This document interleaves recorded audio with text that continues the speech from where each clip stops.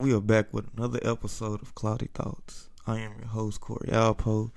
And today we're going to be in the book of Exodus, man. We are going to be in the book of Exodus.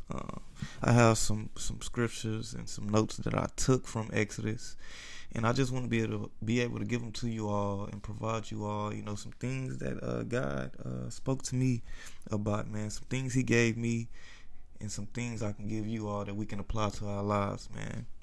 So on this episode, I'm just gonna specifically talk about certain scriptures throughout, the book of Exodus, man. I won't be reading the whole thing to you all. I'm gonna give that to you all to do on your own time. If you are willing to read the book of Exodus, but I just want to talk about some key things that I pointed out while reading it. Some key things that we can take with us while reading it. So, what is the book of Exodus about? So the purpose of the book of Exodus is to record events of Israel's deliverance from Egypt and development as a nation. The setting is in Egypt, and God's people, once highly favored in the land, are now slaves. And what God is about to do, He's getting ready to set them free. Exodus relates more miracles than any other Old Testament book. It contains the Ten Commandments. Exodus describes a series of God's calls and the responses of His people. So we're getting right into it, man. And the first thing from Exodus I want to talk about is the verse, Exodus 1, verse 12. And it reads, "But the more they were oppressed, the more they multiplied and spread. So the Egyptians came to dread the Israelites and worked them ruthlessly." Once again, it says, "But the more they were oppressed, the more they multiplied and spread. So the Egyptians came to dread the Israelites and worked them ruthlessly." Now, what is this saying? What is God saying to us in this moment? So He's saying the Egyptians tried to wear down the Hebrew people by forcing them into slavery and mistreating them. Instead, the Hebrews multiplied and grew stronger. Now, what is this telling us as humans, as God's children? It says our burdens can make us stronger and develop qualities in us that will prepare us for the future. This is important. I want y'all to hear this right here. We cannot be overcomers without troubles to overcome. I'm going to say that again, man. We cannot be overcomers without troubles to overcome. Now, moving on to the next thing. We're still in Exodus. We're going to Exodus 17, Exodus 1, verses 17 through 21. And they start off with, the midwives, however, feared God and did not do what the king of Egypt had told them to do. They let the boys live. Then the king of Egypt summoned the midwives and asked them, "Why have you done this? Why have you let the boys live?" The midwives answered Pharaoh, "Hebrew women are not like Egyptian women. They are vigorous and give birth before the midwives arrive." Now listen to this. So God was kind to the midwives, and the people increased and became even more numerous. And because the midwives feared God, He gave them families of their own. Now what is that whole thing teaching us right there? So it's teaching us whenever we are ordered to disobey God's word, we must obey God rather than man. Once again, it teaches us whenever we are ordered to disobey God's word, we must obey God rather than man. You see, because it says, against Pharaoh's orders, the midwives spared the Hebrew babies. Their faith in God gave them the courage to take a stand for what they knew was right. In this situation, disobeying the authority was proper. God does not expect us to obey those in authority when they ask us to obey Him on His word. The Bible is filled with examples of those who are willing to sacrifice their very lives in order to obey God or save others. Moving on to the next one. This will be from Exodus 2, verses 7 through 8. And this is when God chooses Moses. But the verse reads, Then his sister asked Pharaoh's daughter, "Shall I go and get one of the Hebrew women to nurse the baby for you?" She says, "Yes, go." She answered. And the girl went and got the baby's mother. Now listen to this. How does this apply to our lives? Because it seems like such a simple scripture. But I want you all to listen to this. So Miriam, the baby's sister, I hope I'm pronouncing her name right, saw that Pharaoh's daughter had discovered Moses. Quickly, she took the initiative to suggest a nurse, which is her mother, who might care for the baby. The Bible doesn't say if Miriam was afraid to approach the Egyptian princess, or if the princess was suspicious of the Hebrew girl. But Miriam did approach her, and the princess brought the services of Miriam and her mother. The family was reunited. Now, what does this teach us as God's children, as humans? It teaches us that special opportunities can come our way unexpectedly. Don't let the fear of what might happen cause you to miss an opportunity. Be alert of opportunities God gives you and take full advantage of them. Once again, be alert of opportunities God gives you and take full advantage of them. Once again, we are moving on, and this is another great one.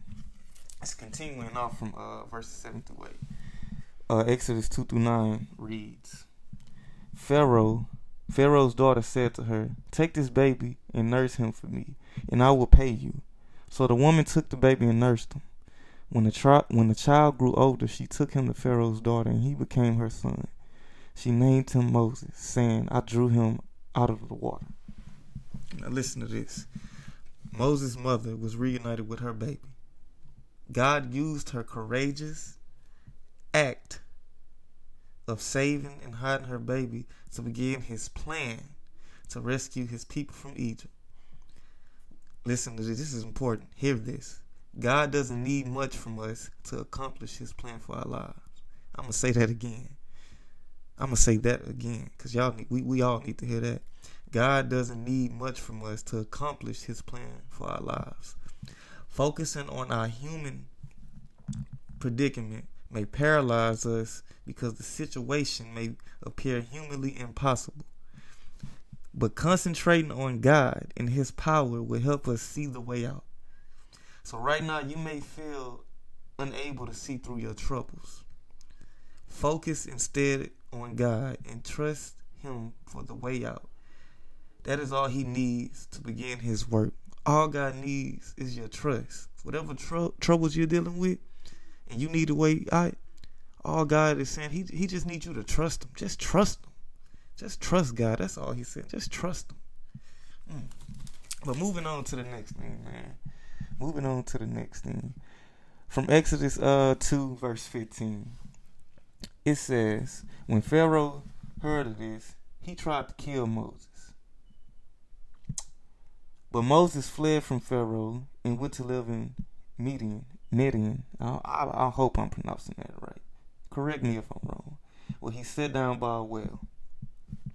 Now, so why was Moses running away? He ran away because he killed the person. He killed the Egyptian man. And it took many years after the incident for Moses to be ready to serve God. But he trusted God to deliver him. No matter how dark his past or bleak his future, when we feel abandoned or isolated because of something we done, never give up. So let me say that again. Let me talk about that again. So to escape punishment for killing the Egyptian, Moses ran away to Midian. I just hope I'm pronouncing that right. He became a stranger in a strange land, separated from his home and family. It took many years after this incident for Moses to be ready to serve God. But listen to that word again. But he trusted God instead of fearing the king. He trusted God instead of fearing the king. I'm going to keep saying that. He trusted God instead of fearing the king. We may feel abandoned or isolated because of something we have done. But though we feel afraid and separated, we should not give up. Moses didn't. He trusted God to deliver him, no matter how dark his past or bleak his future. Trust in God. Never give up on God. That's the ultimate saying. Never give up on God. Never give up on God. But moving on, man. We're gonna move on to some other things. So this is from Moses in the burning bush when he saw the burning bush. This is good stuff right here. But from Exodus 3, verse 2, it says, "There the angel of the Lord appeared to him in flames of fire from within a bush. Moses saw that though the bush was on fire, it did not burn up." Now, what is God saying? Or what is this reference? What is this telling us? It says God spoke to Moses from an unexpected source, a burning bush. When Moses saw it, he went to investigate. It says God may use unexpected sources when communicating to us, whether people, thoughts, or experiences. Be willing to investigate and be open to God's surprises. So moving on to Exodus 3 and 10. The verse reads, "So now, go. I am sending you to Pharaoh to bring my people, the Israelites, out of Egypt." Once again, I'm going to read it one more time. "So now go. I am sending you to Pharaoh to bring my people, the Israelites, out of Egypt." What is this teaching us? This will be the last thing. So Moses made excuses because he felt inadequate for the job God asked him to do. It was natural for him to feel that way.